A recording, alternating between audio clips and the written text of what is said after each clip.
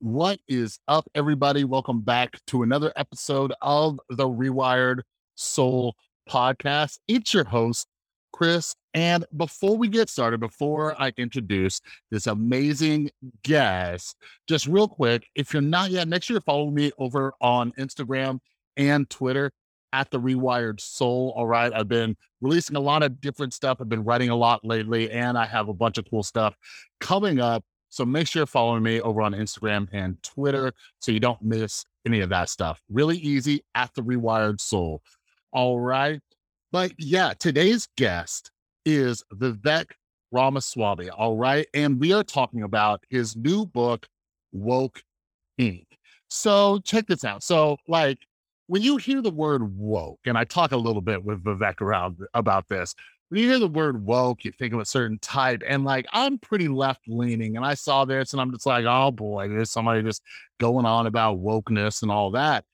But I absolutely love this book, and I binged it because something that I've noticed for a long time is how corporations and a lot of people are profiting off of the culture wars. And it's absolute madness. And Vivek's book talks about this. It dives deep into how corporate America is playing into all these ideological fights that we're getting in just to make money. And it's bonkers because we're missing what's really going on. And meanwhile, a bunch of people are still struggling, right? So Vivek's book is just amazing because he talks about how a lot of this is, signaling and distracting a lot of us from the real problems. And Vivek's background is actually in, corporate America. He was a CEO of a biotech company, and has a really interesting story as well about what happened with that last year during the George Floyd protest and everything like that. But anyways, I'm super glad that he was able to come on and chat about this book. He's a very, very busy guy, and I absolutely love the book. So make sure that you head down to the description. Make sure you go and follow Vivek, and more importantly, grab a copy of this book, because as you'll hear us talk about in this conversation, it feels like this just like, switcheroo that they're pulling, right? Like, just, oh, focus on the culture wars, focus on this. Meanwhile, they're running away with billions of dollars. And we need to recognize this because we're not fixing all the other social issues. So make sure you check out Vivek's book, Woke Inc. I hope you enjoy this conversation. And by the way, if you're new and you're not yet, make sure you are following the podcast or you're subscribed, whether it's on Apple, Spotify, or whatever platform you're listening on. All right. We do a ton of episodes. I talk to a wide range of authors, and this week I have some really cool guests coming up. So make sure you're following the podcast. All right. But without further ado, here is my conversation with Vivek Ramaswamy about his brand new book, Woke Inc.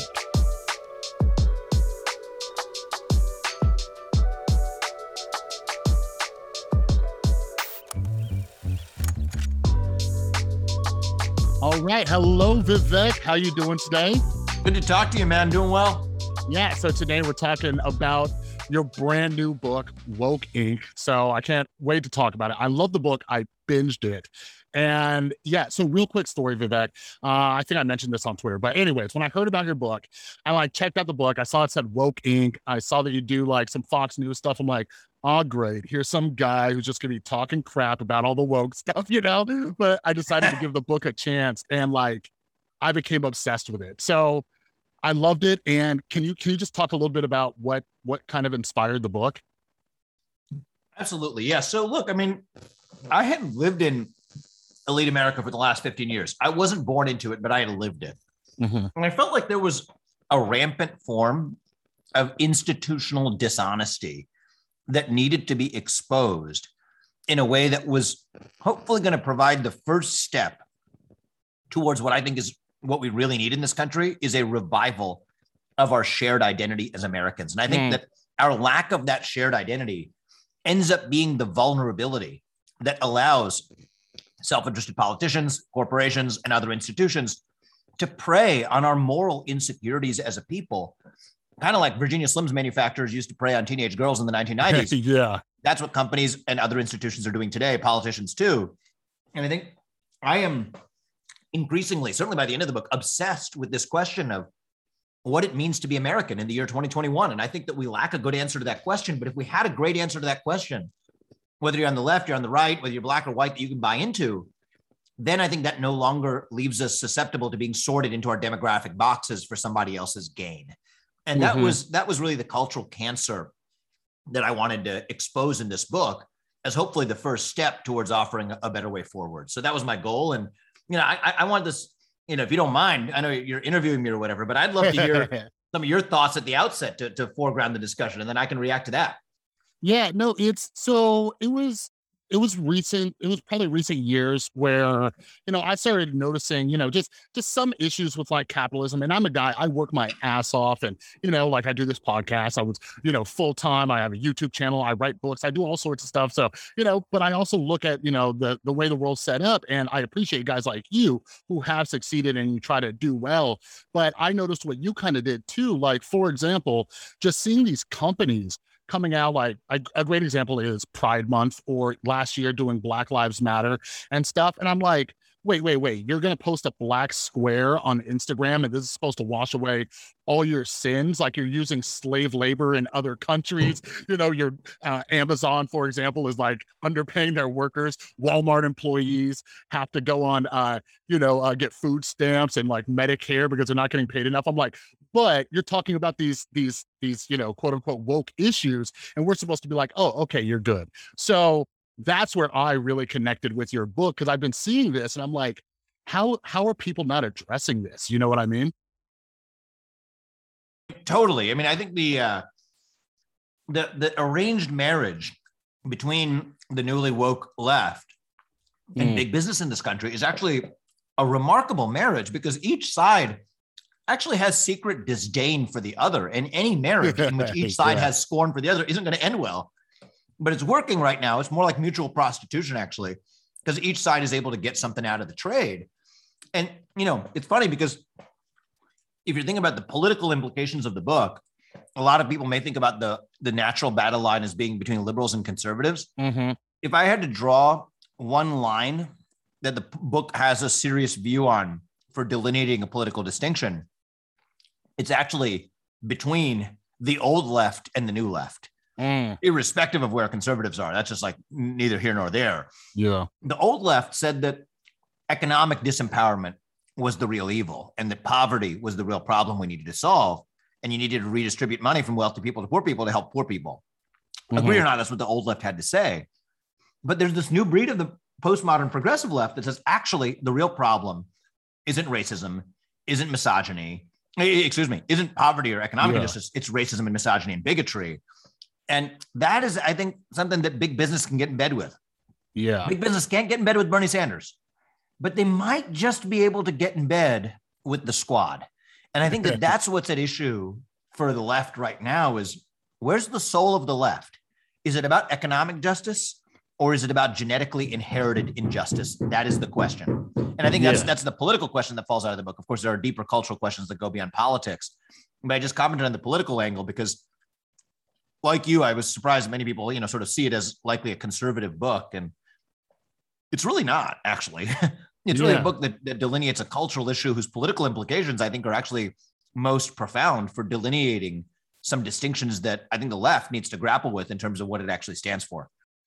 Yeah, it's interesting. And I love your opinion on this, because I'm like, I'm always curious. I'm like, do people not realize this? Like, I identify on the left. Like, if it was up to me, I would have voted for Bernie and stuff like that. I'm all for that stuff. But like, when I see the other people follow him, I'm like, do you guys not see what's going on when we argue about, like, and don't get me wrong, like I talk about it a lot, like racism and misogyny and all these other things, they are definitely issues, right?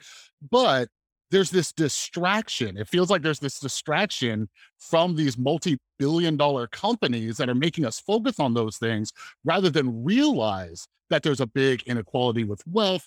There's education issues and all that. And like, for me, once I realized that, like, I got pissed. I'm like, you guys are like trying to do this, like, illusion, like kind of like magic act, like, oh, here's the real problem.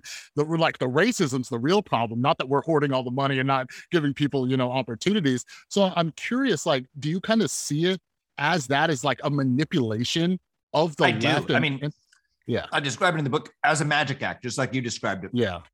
It's a magic act at the center of 21st century capitalism. You pretend like you care about something other than profit and power, precisely to gain more of each. That is how this game is played. And it's not just companies, though. I want to talk a little bit about you. You made an allusion to education. I think it's a great point. There's now a new movement in the woke education sector, which says that math, that whole institution where 2 + 2 = 4, that thing, that math is racist. Now, I'll tell you, I don't believe math is racist. Because 2 + 2 is equaling 4. That's an objective truth in the physical universe and in the metaphysical universe. But what might be a source of systemic inequity might be the fact that kids in public schools over the last year didn't learn nearly as much math as kids in private schools because the teachers' unions wanted a year of vacation using the coronavirus pandemic as an excuse to get it. So I think that it's another example of blowing woke smoke to deflect accountability for the kinds of actual inequalities that the left, or at least some segments of the left, are actually unwilling to do the hard work of addressing. And I think that everyone is left worse off in the end. So I think that's actually what this game is about. Yeah. And you discuss, a ton of, you give a ton of examples and like actual stories in the book, such as like people having to resign for getting mobbed on Twitter. And one of the reasons that, I'm interested in this topic is because in 2019, I got canceled. I had hundreds of thousands of strangers coming after me. Like, it was nuts. And it wasn't even about like some of these woke issues with what happened? I'm just curious. Long story short, I was a YouTuber. I was making mental health and addiction recovery content because that's what I'm passionate about. I got sober in 2012.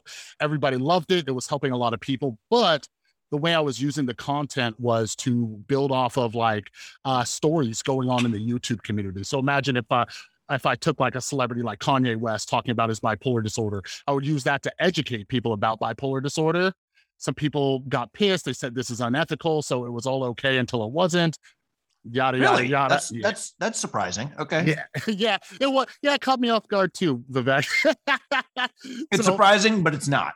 Yeah, so exactly. Well, yeah, that's when I really got interested in the whole, like a lot of wokeism. It's a lot of moral grandstanding. It's a lot of signaling and saying, look at me. Like, look, like that, virtue signaling gets overused, but it's very true. We're all, people are going on Twitter and just berating people and saying like, I find this morally just terrible, right? And it's the sign. So that actually leads to my next question with you. Like, you tell the story. So those from my audience who don't know you, you were the CEO of a biotech company, and I believe it was during the BLM stuff, they wanted you to do what a lot of other companies were doing and make a statement about this.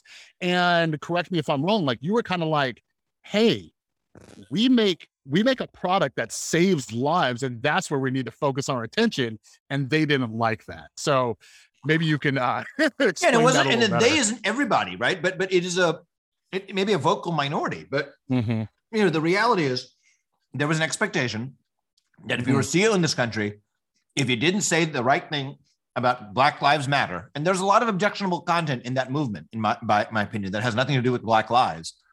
That somehow you were complicit in the shackles of systemic racism. And I don't want to say something to my employees that I didn't mean. One of my commitments as a leader is to say what I mean and not say things I don't mean. But I also had to, ultimately do right by making sure that they felt like they were being supported and that they were at least heard. And so that was a difficult challenge to navigate, but it was also one of the things that made me much more motivated about writing the book. Is, this is what you have is, I think, a lot of well-intentioned people, especially in our generation, Chris, maybe even a generation younger, who want to do good in the world, but just don't know exactly how to channel those moral impulses and the kinds of things that used to give human beings meaning and purpose and conviction and identity, things like faith and patriotism and national identity and hard work. Those have basically disappeared in our generation, or at least receded in a significant way. But when you lose faith, let's just even take the faith in God, for example. When you lose faith, I don't think you lose your impulse to have faith. You just relocate your faith to new things. And I think that's what the church of postmodernism, the church of wokeism, that's what they have to offer, is they effectively become modern religions, except people who subscribe to those ideologies don't realize they're actually just subscribing to a religion. And that's the most dangerous kind of religion at all, because I think many of us, I don't know, are you religious, Chris? I don't know if you are. I coming from a 12-step background, like, although I'm not religious, I have like my own spirituality type stuff. So yeah. Okay, cool. I mean, whatever. I'm religious, but the point I was going to make was, if you're religious, I'm also a scientist. I'm also involved in a lot of the spheres of my life. You know that's a component of your life, okay? But that's not all of your life. It's just one of the spheres that identifies who you are, and the way you adopt religious beliefs is different than the way you adopt scientific beliefs, and you can tell the difference. I guess the problem with subscribing to a religion without recognizing that it's a religion is that that actually allows it to take over your entire life. And I think that in your entire worldview, and you're unable to draw the distinctions for what's a reasoned view and what's a religious view, you think you're engaging in a reasoned view when in fact it's religious. And so I think that's one of the great dangers of the church of wokeism, is that it fills the void left in the wake of patriotism and religion, et cetera, that used to fill identity and meaning and purpose voids, that now are accidentally filled by this new postmodern ideology instead. Yeah, it's interesting. There's plenty of statistics out there how as time goes on, less people are religious, but like we're evolutionarily designed for that kind of stuff, right? So people are finding these new things, and I don't know how much you check out like John McWhorter's book, work, but I recently read an early copy of his book, and he talks about the woke religion type aspect, and part of it too is not questioning thing, right? Like, and when I went through my own cancellation, I started learning a lot about like tribalism and all that. And it seems like there's this very strong kind of you need to show us that you're with us, because if you're not if you're not in the in group, you're part of the out group. And it seems like even when you share that story about what happened with your company, or you see a lot of people and what they're dealing with out there, it's like they're being pressured, like, you need to say something, or this is a sign that you're against us. Have you kind of been recognizing that? That's right. It's a new tribalism, right? There's no room for nuance, for respectful disagreement, no tolerance. And I think that there's a certain indecency in any culture of intolerance. I don't want to be like overly, whatever bombastic here, but I think that I'm going to overstate a point for the purpose of making a point. Okay.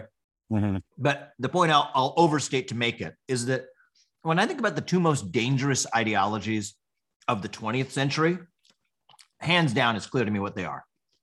Nazism, Nazi fascism, which was basically identity politics on steroids, and Marxism, which was basically an oppressor narrative on steroids, at least the Russian USSR version of Marxism. Combine the two, and I think you basically get their love child, which is modern wokeism, which is identity politics on steroids meets oppressed narratives on steroids. And I think that the problem with any of those ideologies, but especially the fascist component of it, there's no real tolerance for dissent. Now, I think that they may say in response that, well, no, I mean, people clearly still express alternative views. Fox News still exists or whatever. But within a given institution, what you see is the bare minimum modicum of tolerance. Okay, so in a lot of traditional Islamic cultures, what you would see was some modicum of tolerance for, say, Jews and Christians. But there's actually a term for it, and I forget the exact Arabic word, but there's a term for it which refers to the expectation of how you're supposed to behave if you're a Jew or a Christian. You're inherently inferior. You can do your own thing as long as you don't actually question the prevailing religious order. And I think that's the equivalent of what the tolerance of wokeism for other perspectives is in a university setting or in a corporate setting. Somebody makes a claim that reflects one of the core tenets or beliefs of modern anti-racist or woke ideology. Even if you disagree with it, your expectation is that you're at least supposed to stay quiet and listen. But the expectation doesn't actually apply in reverse when you express your own view. It reminds me of those Christians and Jews that lived in classically Islamic societies that had that modicum of tolerance, but only the modicum. Yeah, yeah, it's something that I think about a lot. Like I've been trying, like something I try to do with the podcast is just bring people on with different views, different opinions, and just I really try to understand where people are coming from. Just because I know we're all raised in different ways, we have different backgrounds, different experiences. Like there's a great part of your book where you talk about why compared to where you're from and why you did capitalism, right? Like it makes sense. Like when I heard your story, I'm like, okay, totally get it. You know what I mean?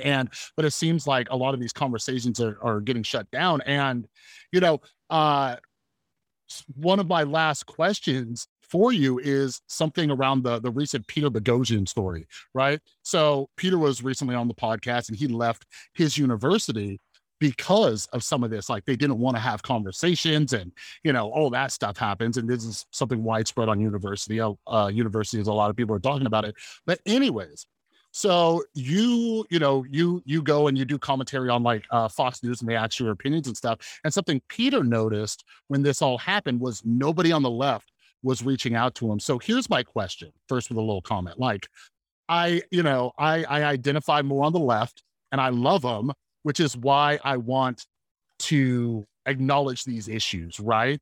But it seems like these conversations get shut down and the left media outlets don't talk about this. So from your experience, like, I don't even know if you're allowed to say, like, are you like blacklisted? That's like CNN or MSNBC ever reached out to you to talk about, some of these issues with corporations being woke to manipulate, people like, I don't think so. I don't think so. Not yet. And I don't expect to be because, I think that the way I'm talking about these issues is really oriented towards, and if you read the book, you would see it, really an earnest effort to rediscover some sense of shared identity that spans and encompasses and runs across our diversity. So MSNBC actually was kind of surprised me. They were kind in inviting me on air on the week of my book launch. So they invited me on set. I went on set and we had a great dialogue. There was some disagreement, but it was probably the only interview that we actually got to one of my policy solutions in the book, which is to weave civic service, mandated civic service, back into the culture of American citizenship. I actually think that's really important. I don't think if you're on the left, you're on the right, it doesn't matter. And Chris, here's why I'm not on the left is I'm not a big redistribution of wealth guy. I'm much more sympathetic, by the way, to redistribution of wealth and economic injustice than I am to the woke narrative of genetically inherited disempowerment. But I tend to think that we should focus on creating conditions of equality of opportunity rather than conditions of redistribution after the fact. But those are classical debates that we've always, the left and the right have always had. So whatever, that's old school stuff. But here's what I will say. I am in favor of a redistribution of duty. And I think that we live in a society in which we bear our civic duties unevenly. The people who were part of the National Guard that went to Louisiana the day after the hurricanes, lifting people out of the floods. What's so different about them than you and I? And I think if we're all going to be citizens, maybe some of us are going to do better than others financially. Maybe that's part of what excellence and a culture of excellence in a capitalist economy demands. Maybe someone will be white. Maybe someone will be black. We shouldn't really care what their skin color is. But we ought to bear our civic duties equally as citizens. And I think that's the culture that I kind of want to get to, which is a revival of, if I may say it, it's a bad word, but a nationalism around the ideals that define this country, that make us shared citizens, that make our diversity meaningful. Personally, I think our diversity is only meaningful if there is something greater that binds us together across that diversity. Otherwise, we're just a bunch of different looking people occupying a common geographic space, doing what our iPhones tell us to do on a given day. That isn't America. America is not even about a diverse group of people. It is about a group of people that is bound together by certain ideals that we all share in common. And then all the better if we're diverse, if we get there. So that's the vision I care to lay out in the book. And I don't think that's a left-wing message or a right-wing message. On today's, the way the political axes are drawn, that clearly puts me on the right.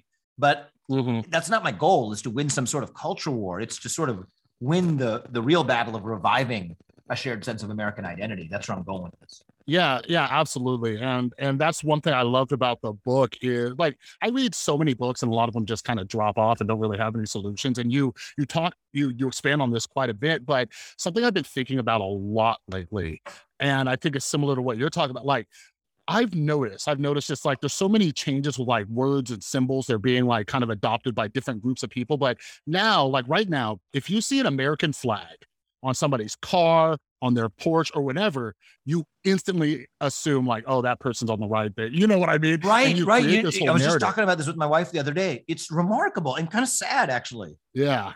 Yeah. Like it's nuts. Like I remember growing up and like, I was never like planning on joining the army or anything, but I remember watching like the Olympics or different, national events. I was actually I was actually in esports in the early days, and I would travel to like France, and there was like, it was almost like the Olympics for video games, a game called Counter-Strike, and just like really feeling that sense of identity with the country. And so I definitely get what you're saying. And like, without having to be of any type of service, there's something that you say in the book that I love, and I'm probably not quoting it exactly, but you say, maintaining the image of virtue has become more than, virtue itself, right? Yes. So, Yes. we need to start doing rather than just talking about it and signaling. But right before I let you go, everybody's going to go get the book. But if somebody needs something they could do right now, they're going to leave this podcast and like, I want to do something better. What should it be? Not feed into like woke capitalism or like, go talk to somebody who they disagree with.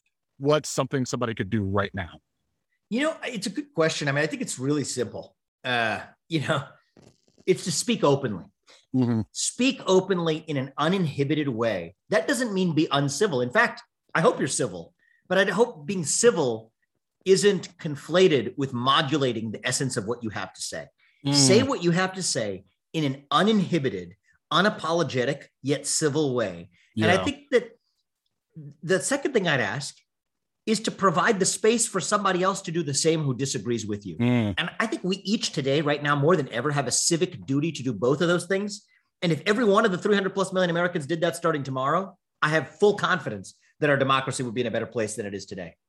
Boom. Beautifully said. And yeah, so thank you so much for coming on. I know you're a super busy dude. So real quick, where is the best place for people to find you and like, what you're doing and all that kind of stuff? But also, is the book out internationally, or is it just in the United States right now? Where can people grab the book? It's out internationally too. Okay. But if it's mostly in the United States, there's a version of the book that was published in the UK, which was the same title with a different cover. And instead of Inside Corporate America's Social Justice Scam as the subtitle, it was Inside the Social Justice Scam for obvious reasons. So I think that's in the UK and certain other territories. But yeah, Woke Inc., Inside Corporate America's Social Justice Scam. You can get it anywhere you get books. And, look, this isn't a money-making endeavor for me. If I net any profits out of this at the end of the day, after marketing and everything else, I'm going to donate that. So I don't think that this is something that, I want to be too salesy about, but I do care about getting the message out. And that's for sure. What I'm grateful to people like you for having taken an interest in it. Absolutely. And best place to find you on Twitter. I see you're pretty active on there. Yeah, that's kind of the one social media platform I really, personally use in an active way. Beautiful. And have some people help me repost some of that content on other platforms, but that's about it. Awesome. Well, yeah, Vivek, again, thank you so much. And yeah, we'll be talking again soon. Appreciate that, man. Thank you. All right, everybody. I hope you enjoyed that conversation with Vivek about his book, Woke Inc. And yeah, I hope, this got you curious about this stuff and what's going on, and the thing is too, it's not really, a left or right thing, like a lot, especially when it comes to, just these giant media corporations or, where we put our money. Like a lot of them are profiting off of our anger. At the time of releasing this, there's actually been a debate going on today, or not even a debate, but news around, this Facebook whistleblower on 60 Minutes about how, Facebook is, fueling a lot of this polarization and everything like that. But in my opinion, when you look at it, like it comes down to us. We have feeding these algorithms, but when it comes to like what Vivek is talking about in his book, we are feeding these companies with our dollars. We are letting them signal, what their virtues are, and we are just throwing money at them, even though they could really care less about people like you and me. All right. So we need to pay attention to what's going on, where we're giving our dollars to, and all that kind of stuff if we hope for any type of social change. Because, as Vivek talks about in his book, like the people making all this money, they're doing the best thing that could ever happen to them is to watch us fight with each other, because they're out on their yachts and they're traveling around the world. They're buying up, million-dollar mansions and all of that. So we need to be paying attention to this stuff and not be fighting with each other and see what's really going on. So please do yourself a favor, do everybody a favor, and make sure you are following Vivek. And more importantly, grab a copy of his book. Like we talk about in this episode, and I actually have an upcoming conversation with Carol Hooven about her book on testosterone. But right-wing media outlets, they are platforming, people like Vivek and Carol, and there's nothing wrong with that. Like, we need their important, messages out there. But like when talking with Vivek, when we look at, the CNNs and the MSNBCs and stuff like that, they're not giving as much airtime to conversations like this because, again, they love these corporations because that's part of where their funding comes and everything like that. So no matter what side of the aisle you're on, please go check out his book, Woke Inc. It's phenomenal. It's linked down in the description below. But yeah, also down in the description below, make sure you're following me at The Rewired Soul over on Instagram and Twitter. And if you are new, make sure you are subscribed and following the podcast. All right. I have a ton of different authors. I think this is like episode 92 since May. So I read a ton of books. I love talking with different authors. If you enjoyed this episode, you'll enjoy a lot of other episodes. I've got quite a few authors on here talking about polarization, social media, and all sorts of stuff. So make sure you're following, go through the back catalog. And if you want to support the podcast in a way that's really simple, share these episodes. If you like this episode with Vivek or any of the other ones, share them on social media. It really helps get the word out there. And those algorithms really enjoy this. And I think it's important that more people are exposed to these kind of conversations and know what's going on because there's amazing books like Vivek's out there. All right. But other than that, if you want to support the podcast, you can head over to therewiredsoul.com. It's linked down below. I have written some books. You could check those out. And there's also an affiliate link down below for BetterHelp online therapy. Mental health is a huge part of my life. I'm a recovering addict. I've had my own struggles with depression, anxiety, trauma, and all that stuff. And I personally use BetterHelp online therapy. So if you want some affordable therapy from the comfort of your own home with a licensed therapist, go ahead and check out that affiliate link for BetterHelp online therapy. All right. But another huge, huge thanks to Vivek for taking some time out to come on the podcast. And I hope all of you have an amazing rest of your day. And stay tuned because we have some more great episodes coming up this week. I'll see you in the next one.